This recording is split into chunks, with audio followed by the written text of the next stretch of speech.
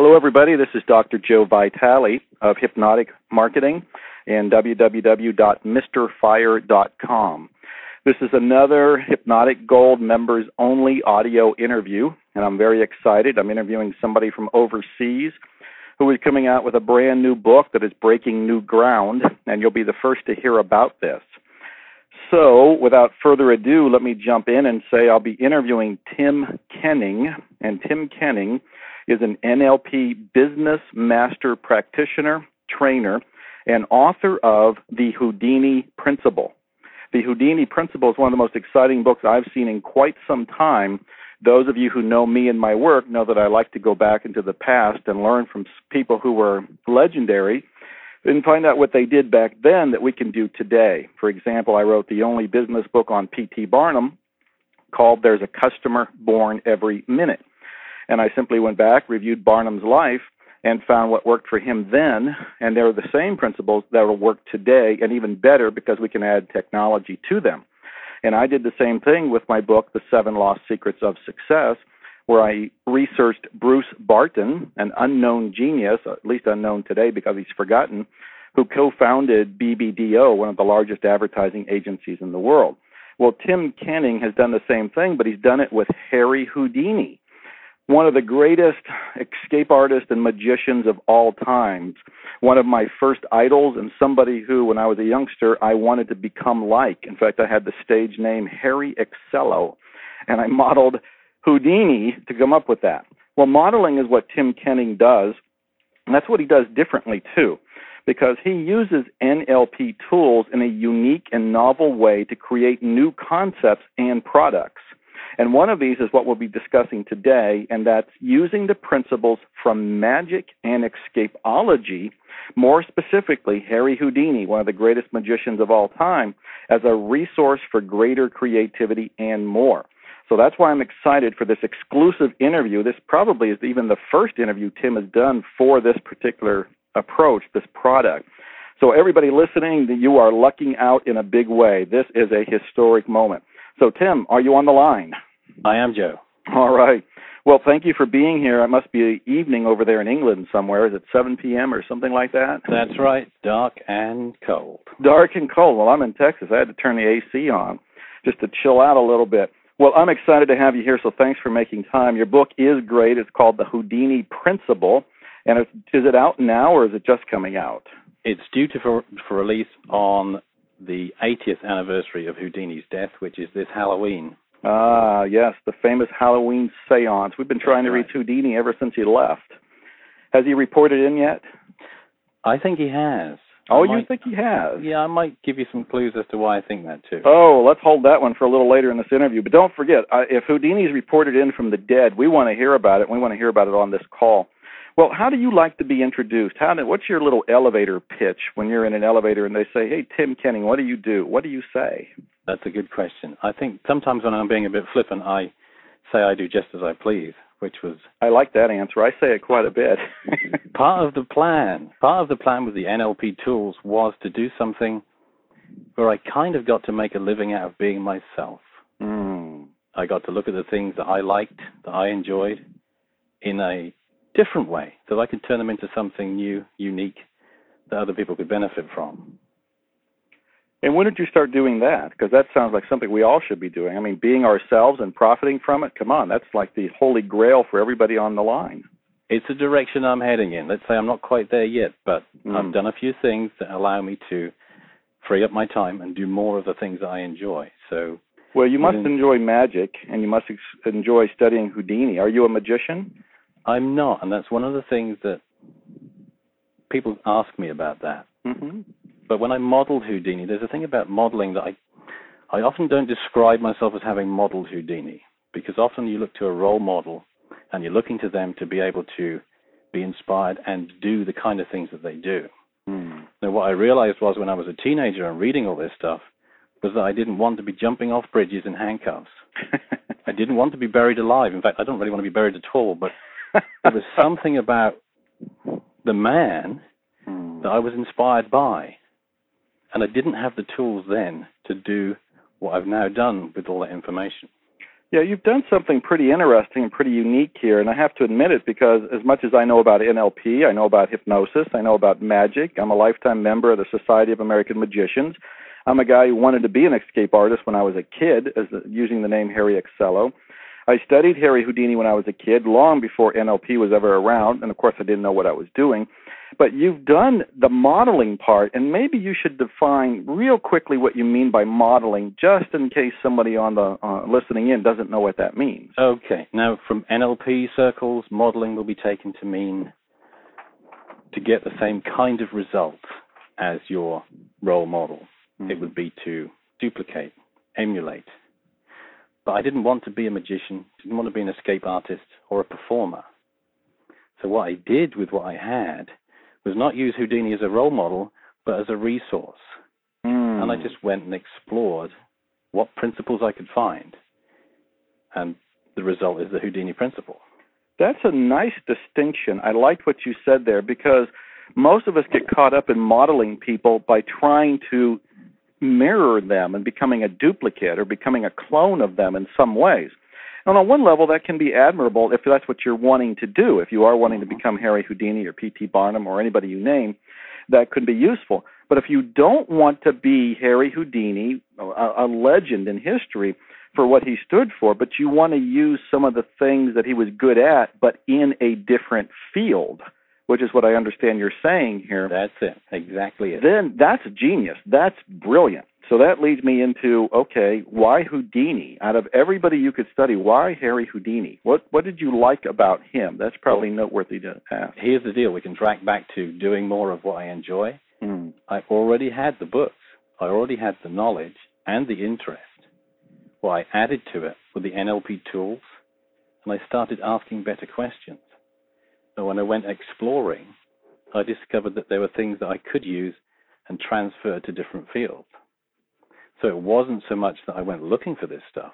I already had it, which is kind of the point. This is stuff you've already got that you can start looking at in a new way. Well, what do you mean by that? Because I'm not sure I'm following. It's stuff we already got, but in a new way. You people have interest. My interest was Harry Houdini, so I had a lot of knowledge, a lot of information, a lot of books, and a lot of resources that I could turn to that I'd already read. I didn't have to go and find these things. I just took what I was already interested in and started asking new questions.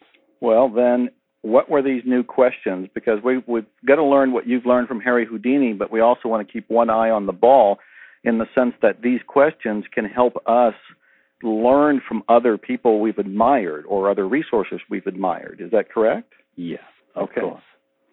So if you have enough input, enough information, enough of a resource to consider, you can start to see patterns and connections between different elements of various pieces of information. Different things that Harry did in different contexts start to have similarities when you look at them across, a broad scope. So I asked, what's this an example of? What's this good for? Where else could I use this? Obviously, it's a bit more involved than that, but that's the basic pattern. Well, repeat those questions. One of them was, what is this? What is this an example of? What is this an example of? What is this good for? Good for, yeah. And where else can I use this? And where else can I use it? Okay, those are all good questions we can ask of anybody or anything that we're admiring. Give me an example of any of those questions applying it with Harry Houdini. What did you discover? I know this is in your book, The Houdini Principle, but the people listening won't have it just yet. Okay. Imagine this scenario, okay? You're sitting in a theater watching a magic trick, a performance. And once the trick has been performed, you have that wonderful moment of awe, incredulity, and a gasp, if you like. Now, that state you're in, where you have no idea how the trick was done, is kind of like having a problem that you don't know the solution to. So when I looked at magic and the principles behind magic, I realized that there was a point where magic and problem solving met, and that was at the level of perception. Because they're both examples of incomplete perception. If you have a problem you can't solve, or a magic trick you don't know the solution to, they're kind of like brothers and sisters. So by using some questions around the magic and the principles behind the magic, we could start to find out what kind of questions we could ask in problem solving. Okay, give me an example, because I like this parallel that you're drawing right here, and I'm right with you because I can see the stage, I can see a magic effect taking place, and I can, even with my knowledge of magic, there's often I'll be confused or baffled. So how do I extend that into, for example, the business or marketing arena where I'm baffled by a problem? Okay, the full problem-solving model's in the book, but I'll give you one example that started the whole thing off. Now, when Harry Houdini was challenged to escape from a safe, it was named as a burglar-proof safe, one of the latest models. In fact, it was so big and so heavy they had to reinforce the stage for him to actually perform the trick. Now, if you've ever seen the film with Tony Curtis... Yeah, famous film. That's it. They now sort of transfer that trick into a courtroom with a much smaller safe. But there's a great line from the film that sums up the whole principle. Houdini has to get himself basically locked into the safe, and he escapes out. Now, the trick was, according to his wife, was to get the people in the court to lock him in, because safes were made to prevent people from breaking in rather than breaking out. So there's something there about which direction you are thinking and what might be a 180-degree turn from that. What would be counterintuitive? What would be going against the grain, against the flow? Because if you're doing something that everybody else is doing and you're not getting a result, it might be a good idea to take a look in the other direction. So if people listening have been trying to get more traffic to their website, or they're trying to create a product, or they're trying to solve some sort of problem of any sort in their business, they're probably looking at it the way everybody else is looking at it, much like when everybody looked at the safe that Houdini was getting into, they all looked at it from the outside, and they were all thinking in one particular direction. But what you're suggesting is that if they kind of shift their, not kind of, but they have to entirely shift their focus. And imagine a 180-degree turn from where you are now. You could physically do it. You could physically face the problem in front of you and then turn around and look behind you. You mean in their mind that they can have the problem kind of floating in their awareness and then walk behind it? You can do it two different ways. You can have it on a screen in front of you, imagine a screen in front of you, and then just turn and face the opposite direction. You can also walk through the screen and turn around and look at what's on the back of that screen. Oh, these are interesting. These are mind-shifting techniques you're talking about here. Yeah. Which are kind of magical in their own selves. Indeed. And so these were the kind of things that you found from studying Houdini, that there was some parallels to problem-solving and to magic. Yes. And, of course, you talk about it in your book, The Houdini Principle, which should be in stores, and you have a website that I think is Houdini Principles. Is it Houdini Principle, singular.co.uk. .co.uk. Yeah, that's right. So it's not a com. Houdini Principle, singular.co.uk. And that's principle, not principal, as sometimes people get confused. Principle, P-L-E. That's right, yes. .co.uk. Well, I'll be giving that out again later. I just want to make sure people know that they can go there and start looking. Okay. And I strongly encourage you to get the book. The book is fascinating reading. And that's why I'm interviewing Tim right now, Tim Kenning, author of the book, The Houdini Principle. Well, tell me some more about what you've learned from studying Houdini, or a principle or two that we can, take to the bank. Okay. The other thing that seemed to be really strong was his ability to create challenges, not just take on challenges, but create challenges, create scenarios where basically he got to showcase his strengths in such a way that he was kind of assured of success. It wasn't about feel the fear and do it anyway. It was about doing it and reducing the risk and playing to your strengths, basically. Now, this is very fascinating. I don't know if you know it. I have an audio program with the company Nightingale Conant that's called The Power of Outrageous Marketing.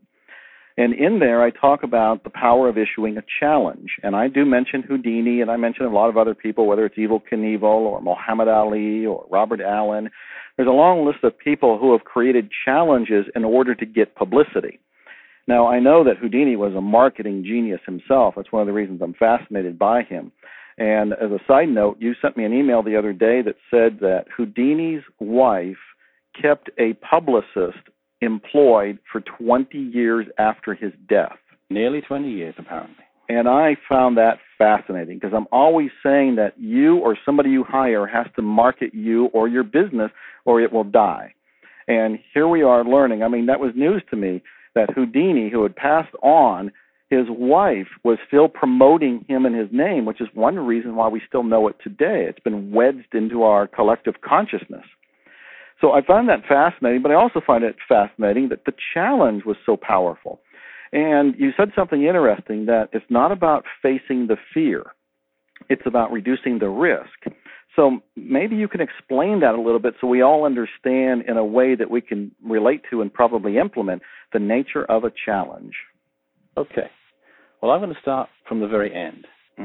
Houdini's crowning glory, if you like, in his opinion, was his Chinese water torture cell. Yeah, it's a famous trick. Now, for those people who don't know, it's kind of like a glass telephone booth.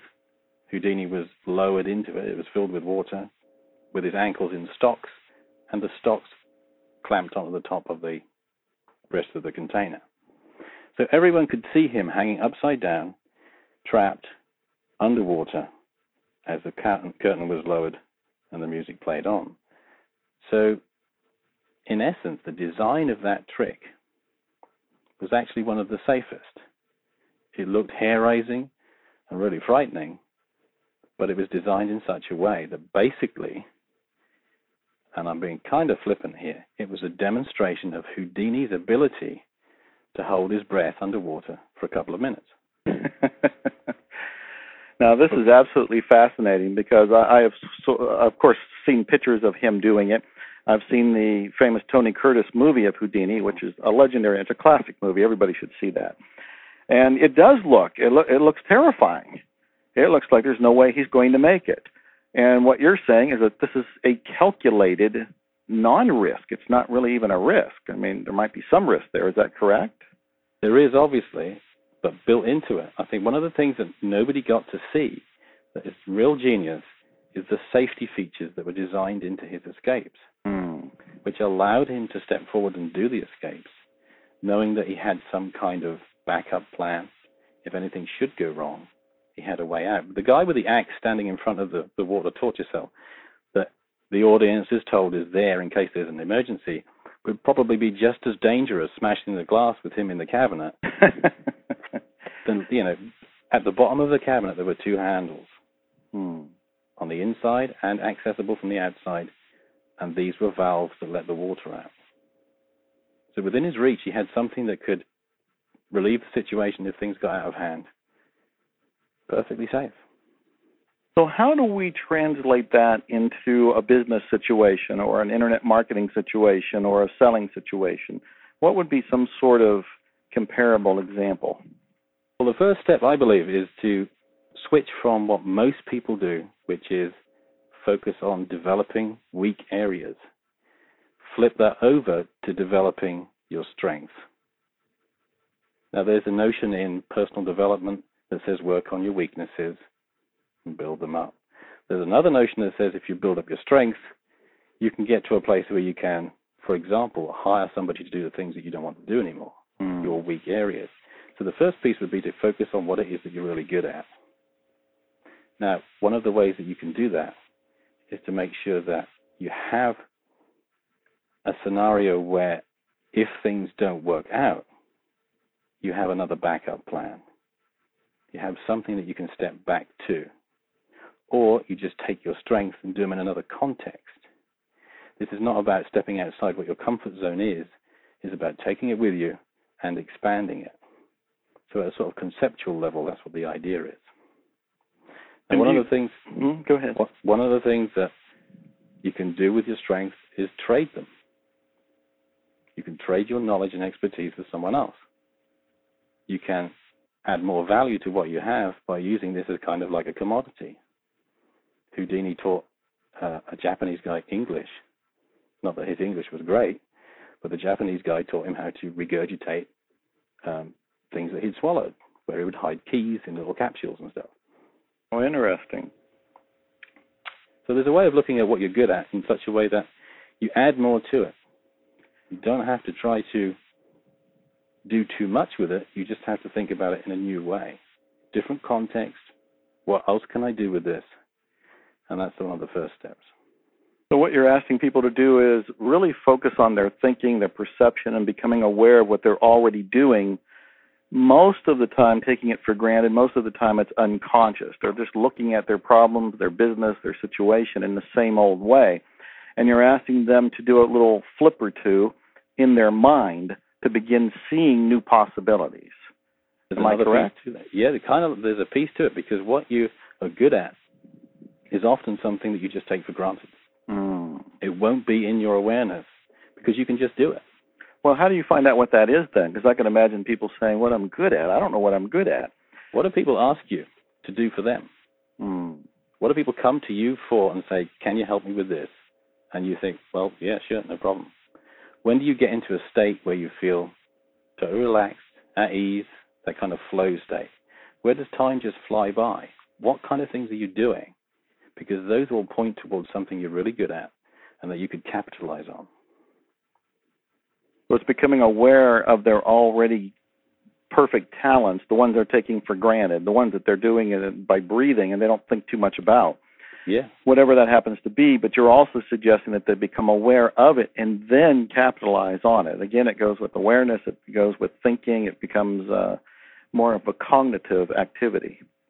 Sure, yeah. Well, tell me some more. What else have you learned from the Houdini study and your book, The Houdini Principle? The first thing that I really picked up on that I thought would be easy for people to relate to was, here's somebody that could inspire you. He had what they call in Yiddish chutzpah, if I pronounced that right, which, if people don't know, the basic definition is go for it, lots of confidence, but with a slight edge to it. The classic definition is the child being accused of murdering his parents, asking for leniency from the judge because he's an orphan. So that's the kind of definition. It's that kind of mentality where you're going to go for it and do stuff. The story that inspired me the most initially was the one where Houdini gets a job at the age of 14. He's walking through the streets of New York and coming down Broadway. Outside a tie cutter's, I think it was Richter's Handmade Ties on 502 Broadway, there is a queue of guys and a sign in the window that said Assistant Tie Cutter Wanted. So Houdini sees this queue of guys, straightens himself up, walks to the front of the queue, plucks the sign out of the window and says, "Job's taken," and gets the job. It was that kind of confidence and brashness that I thought, that's inspiring. Well, how do we get that kind of confidence and brashness? Because, I hear from people from time to time that says, Joe Vitale, I know you're going on Larry King, the TV show. I know that you are in the limelight, that you have these best-selling books. You must be comfortable by being in the spotlight. And they're not. They don't feel like they have confidence. They don't feel inspired or inspiring. They feel kind of shy, retiring, timid, or reclusive, and they want it to be that way. So how do they find that inner confidence, whatever you want to call that people like Harry Houdini had? Well, this is the way I did it. We'll start there. I started to use the NLP tools, and it's one of the classic tools that says, well, if I could, how would I? What needs to be there in order for me to be able to do this? Now, what the NLP did for me was give me a format where I saw what the blanks were that I needed to fill in. So I started to look at beliefs, and initially, I'll tell you the little story which I was inspired to do by this. I had made a list of all the people that I thought might be interested in learning new communication skills and what I had to offer, and put that to one side. And then one day, while I was walking down the street in Norwich, where I live, I realized that I was walking down a road where one of these offices was located. So I thought, okay, I was dressed smartly enough, and I did the little Houdini stuff. I walked into reception just to see how far I could get. Yes. I walked up to reception, and my state, if you understand energy work, which I assume you do, must have been huge, because I felt so confident. I hadn't given myself enough time to talk myself out of this. I'd just gone, let's just do it. And I walked in up to the receptionist and said, I believe you have a marketing and media company in here. And she pointed to the sign that was on the wall and said, well, there's that one there. I just looked at her and said, I'd like to speak to someone from it, please. I did the old NLP trick, raised my eyebrows, gestured to the phone, and she just walked away over to the phone. She failed on all the duties of a receptionist, in effect. Who was I? Where was I from? What did I want? She just went to the phone and said, there's somebody down here who wants to see you. I think you better come and see him. So the lady comes down from the office upstairs, the personal assistant to whoever was up there. And I did much the same thing with her again. I said, I've come to see you because I think I have something pretty cool for you. It'll take a couple of minutes if you just want to sit down. I turned away from her, sat down, looked at her, leaving her standing where she was, and it was almost as if she couldn't resist but come over and sit down and listen to me. What I found was this state that I was in allowed me access to a lot of all the tools I'd been taught in NLP, because I think Richard Bandler, who I learned the NLP from, plays a little trick on some people. He makes you feel good at the beginning of the day while you're learning. So when you feel good, you have access to all the things you've learned. So spoke to this woman for a couple of minutes and then walked back upstairs into the office where there was one of the partners sitting at the back of the room. And I said something to him like, now, you don't know who I am. I've just walked in off the street unannounced, but I wouldn't be here if I didn't think I had something that you might be interested in. I sat down with him and talked to him and said nothing he could disagree with. It was like an extended yes set. If you understand a yes set, if you're a salesman, you get people to say yes, yes, yes. Everything I said was true, and he was nodding away quite nicely, and I felt I was doing rather well. But what I'd lost sight of, perhaps, is what the next step ought to be. Until he prompted me, and what he said was basically, so what do you want? Okay, I want to come back and I want to demonstrate that I can do something of value for you guys. So we made an appointment, he gave me a brochure, and I walked out of the building. And I thought, nod to Harry, thanks very much. And then I read the brochure. It was actually the wrong company. I'd gone in, pitched myself, got to have an appointment with someone, and it was not who I thought I was talking to. Well, It was actually better than I thought. But. Yeah, except for that little bump in the road, that's a pretty hypnotic story. Wonderful, wonderful. You know, it occurs to me that there may be a rare person who doesn't know what NLP is. And since we're throwing that phrase all around a little bit, can you give me, the 1 second, 1 sentence, whatever you want to call it, brief definition for somebody who may not know? I'll give you the official one, and then I'll explain it. The official one is the structure of the subjectivity of the structure of subjective experience and what can be calculated from it. In other words, how do people think, and what can we do when we find out how they think? It's basically a set of tools and rules of thumb to get people to do more of the things they say they want to do. And it seems to be founded on this notion of modeling excellence. They found people who were excellent communicators and absorbed what it was they were doing, patented that so they could teach it to others. But where I'm coming from is, okay, so we've got modeling excellence. What else? What else can we do with these tools they discovered?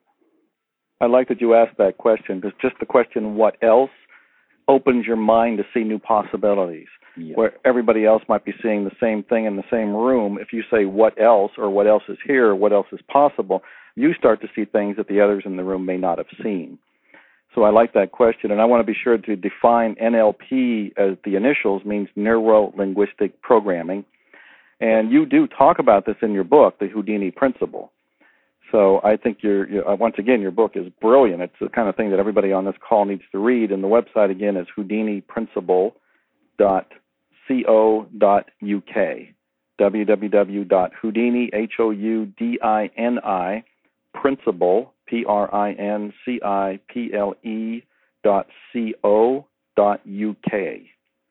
So tell me.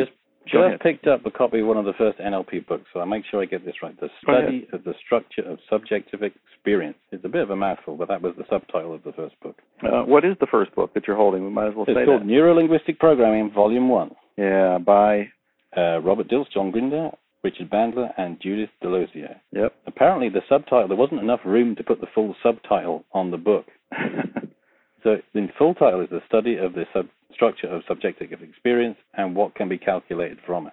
Yeah, it's a whole fascinating area. But you've taken it to a new level, Tim, with your book, The Houdini Principle. And again, Houdini was such a colorful character anyway that he's fascinating just to study. So I know you had a good time doing that. Sure, I got to come to the States, went to the museum, went to an escapology convention. That was great. Oh, where was the museum at for Houdini? There's a number of them. There is one in what he claims to be his hometown in Appleton, Wisconsin. Ah, I know there's small ones around in the Venetian in Las Vegas at the Houdini Magic Shop. Right beside it is a small Houdini museum. Apparently there was. It's now closed. Oh, it is? You check out Houdini Lives. There's a website with sort of current Houdini updates on it.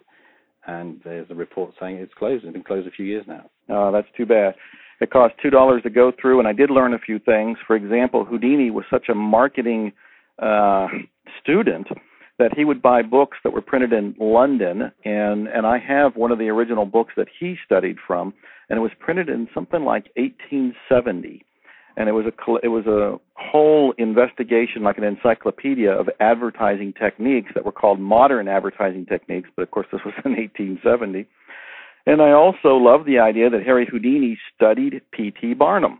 He collected Barnum's books. He collected Barnum's letters. He was a bit of a collector when it came to anything concerning the circus because he was learning from another great marketing mind, P.T. Barnum, the one I wrote about in my book, There's a Customer Born Every Minute.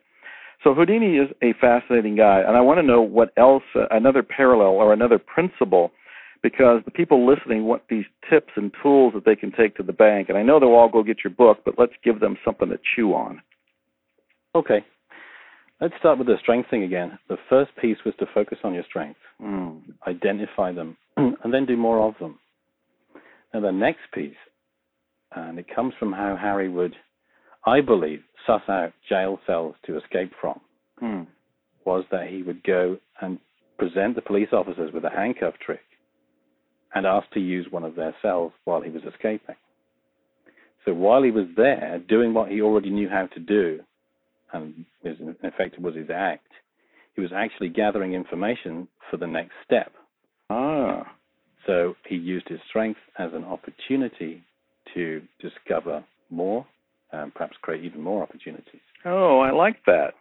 I hadn't thought about that either. You've really taken this investigation to a deep level here, is that Houdini already knew what he was good at, and he could use that. He can go into the cell. He can ask to be able to escape from a handcuff, which he knew how to do in his sleep, basically. But he was in a cell, which he may not have known about otherwise. And while in that cell, he was able to get information. Test out the lock, check out the locks. And then, of course, he moved on to doing jail escapes.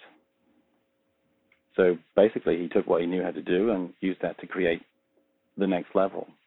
And one of the things I thought about doing was, rather than taking your strength and expanding upon it, you then used your strength as a place to retreat to. So it would become a reliable method, a way of saving face, or something you could fall back on. Once you started thinking about your strengths as if they were your fallback position, what else would that allow you to do? Where else could you confidently step forward knowing that that was behind you? For example, there's a guy who I told this to who then took it into a presentation that he was doing for a group of people at work. And basically, he wanted to be able to do more than he had done previously with his presentations. He had already the PowerPoint slides, and he said, well, what does this allow me to do? This gives me everything I need to cover. This allows me to keep track. And in that place, I can actually be a lot freer with the presentation. I can go off at tangents and just talk about whatever comes to me, knowing that I can always fall back on the PowerPoint presentation. Oh, interesting. So that was the way one of these guys used this. So in other words, in that particular case, he was giving a speech, and he already had his defined area. He had his PowerPoint. He knew what his comfort zone was, but that was also his fallback position. He can ad-lib. He could be spontaneous, and if any of that became uncomfortable or he wasn't sure what to say next, he just goes back to the PowerPoint. He goes back to his already proven strength. That's it. Oh, I like that. So what you get to do is you become stronger. So now he's got another facet or aspect to that strength. So suddenly what he can fall back on becomes bigger. I like that. So what's another example of using the Houdini principle in business? For these people who are listening who are largely internet marketers or business people or entrepreneurs, I want to be sure that they get it. They probably already got a whole lot of that. They have to think differently and ask different questions, which will lead to different kind of discoveries, which they can then act on. But what else is something juicy that's from your book or from Houdini or your own experience? I think one of the things that I touch upon briefly in the book is that I do a whole rundown of his career and look at all the decision points where he decided to change what he was doing and move on to the next step. And what I'm looking for is a pattern of continual development. What kind of questions is he asking? What's next? Where else can I go with this? How can I combine what I've already got with something else I've already got that aren't connected already? Can I take different aspects of what I'm doing, combine them?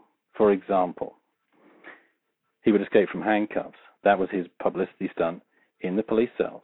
But nobody really got to see that. He would get in the press quite often, but only a handful of people got to actually experience it. Now, he was a strong swimmer as well, so one of the things he decided to do was jump off bridges into rivers in handcuffs. So now lots of people could get to see him do that. And then, after that, once he'd started escaping from packing cases on stage, he then took the packing case outside and was handcuffed, nailed in a packing case, and that was lowered in the river. And you see this pattern throughout his career. He's continually combining different elements and different factors from different areas and creating something new. That's fascinating. Well, it raises the question that you have modeled Houdini, and we are learning from that. Did Houdini model somebody? I guess he modeled P.T. Barnum to an extent because he studied him and collected him. But in your research, was there anybody in particular that Houdini seemed to model? I don't think model, because he seemed to be breaking the mold or creating the mold in the first place. He certainly learned from anyone he could. In the early days in the circus, he was around guys that had extraordinary abilities, like the Japanese acrobat that taught him how to regurgitate things he'd swallowed. Mm-hmm. There was a guy who had no arms. Apparently, he taught him how to tie knots with his toes. Strong men, he would get tips from strong men about building up his physique. So he was just hungry for ways of developing himself. And that's great. You can look around at the people you know or people that are around you and go, so what are you good at? Yes. Which is what we're doing with these calls right even now. We're learning from you. We're finding out what you're good at. You've been finding out what Houdini's good at.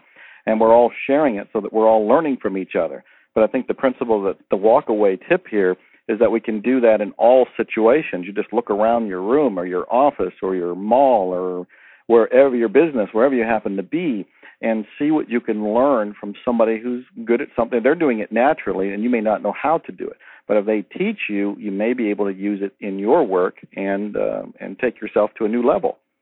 So I liked Houdini was in a way always challenging himself, it appears. He may have been doing it naturally. He may have been doing it unconsciously. Who knows? But the whole narration that you've been giving us is that he kept raising the odds for himself and expanding his own strength and building on his strength.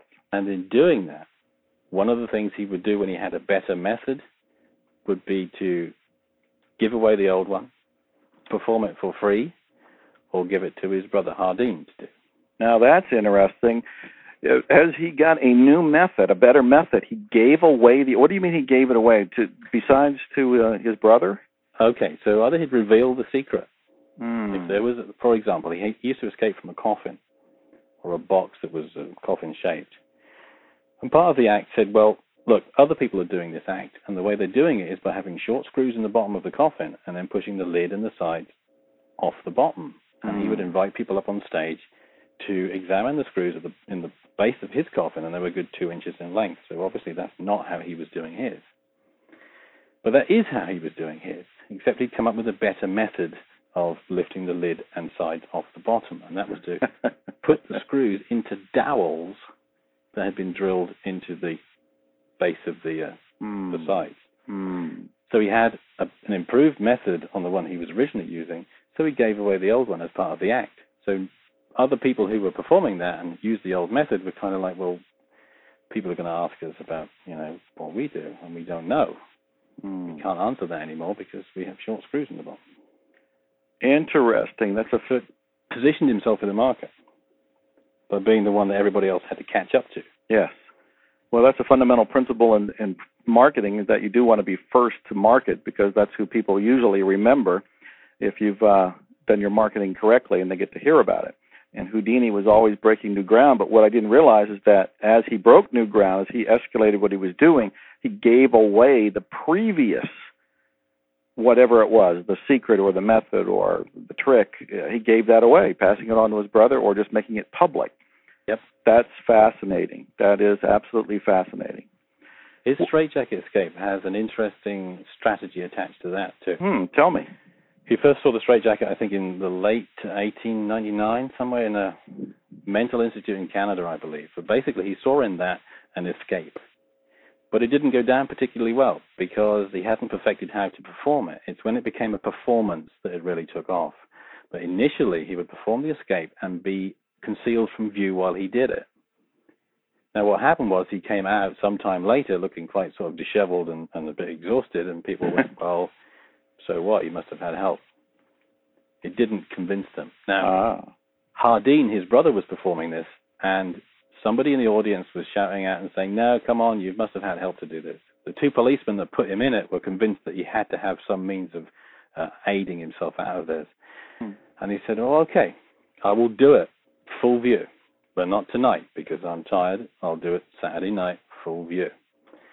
So, big notice outside the theater, loads of people come to it. It goes down the storm because you can see the contortions and the struggle of getting out of the jacket. It becomes a little piece of drama. So when Houdini heard about this, he did something with it that I thought was just a touch of genius. He would perform it concealed first, plant people in the audience to say, you've had help, we want to see you do it full view, we want to see you get out of this, to which he would concede and say something like, okay, I'll do it. No, not tonight. You'll have to come back Saturday night and see me do it again. So these guys have already paid to come and see him. Right. Come back and see him do it again. Beautiful. Now, we move on from this. When other people start doing it, he eventually ends up performing this outside for free, dangling upside down from one of the tallest buildings in whatever town he was in or city. There's another piece to that as well, because he didn't just pick any old building. He picked the most significant building he could find. He wanted to be front page news. So which building did he pick? The newspaper office.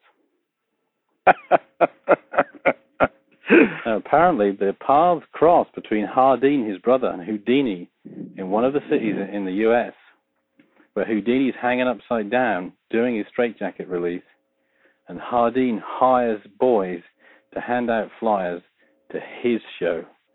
So people would think it was Houdini hanging from Houdini. Now, I got to give Houdini some credit for that, but I don't think Houdini liked that so much. I'm sure he did not like that. Oh, those are fascinating stories. There's marketing lessons that are being shouted out here. I love this. Well, again, I've been talking to Tim Kenning. He's the author of the book, The Houdini Principle, and his website is www.houdiniprinciple.co.uk. That's www.houdiniprinciple.co.uk. Tim, we're running out of time. Are there a couple final points, tips, principles, thoughts that you'd like to share with people? I think what Houdini did for me was that he carved his own niche. When you look at him, he took something. Basically, he took what the spiritualists were doing, which is escaping from bonds in order to present a spiritual act, and then getting back into the bonds and saying it was spirits. He took that and saw potential in the actual escape. Oh, that's interesting. Well, he was again learning or modeling, if you will, from something else that was going on in his time period, because the whole spiritualism and seances and channeling and all of that was happening in a very big way during his lifetime. Very much so, and this kind of demonstrates the point. He wasn't modeling these guys to become a spiritualist medium. He took what they were doing and said, what's this an example of? where else can I use this? Oh, I like that a lot. So he was using the very thing that you talk about today. Indeed. In your book, The Houdini Principle. Yep. Well, this has been fascinating. Tim, thank you so much for taking the time to do this and for making this your first interview, the exclusive for everybody listening. Thank you, Joe. It's been a pleasure. Oh, it's been great. Thank you. Well, everybody, this has been another Hypnotic Gold members-only audio recording. I'm Joe Vitale. My main website is mrfire.com, www.mrfire.com, mrfire.com. And I've been interviewing Tim Kenning, who's the author of a great book, The Houdini Principle. The Houdini Principle. Get it at www.houdiniprinciple.co.uk. So I invite you to think differently, think out of the box, think in front of the box, behind the box, under the box, in the box, on top of the box, and play with your mind, play with these questions we've been talking about. Read the Houdini Principle. It could open your eyes to new wealth, profit, and possibilities. So Godspeed to everybody. I will talk to you again next month. Joe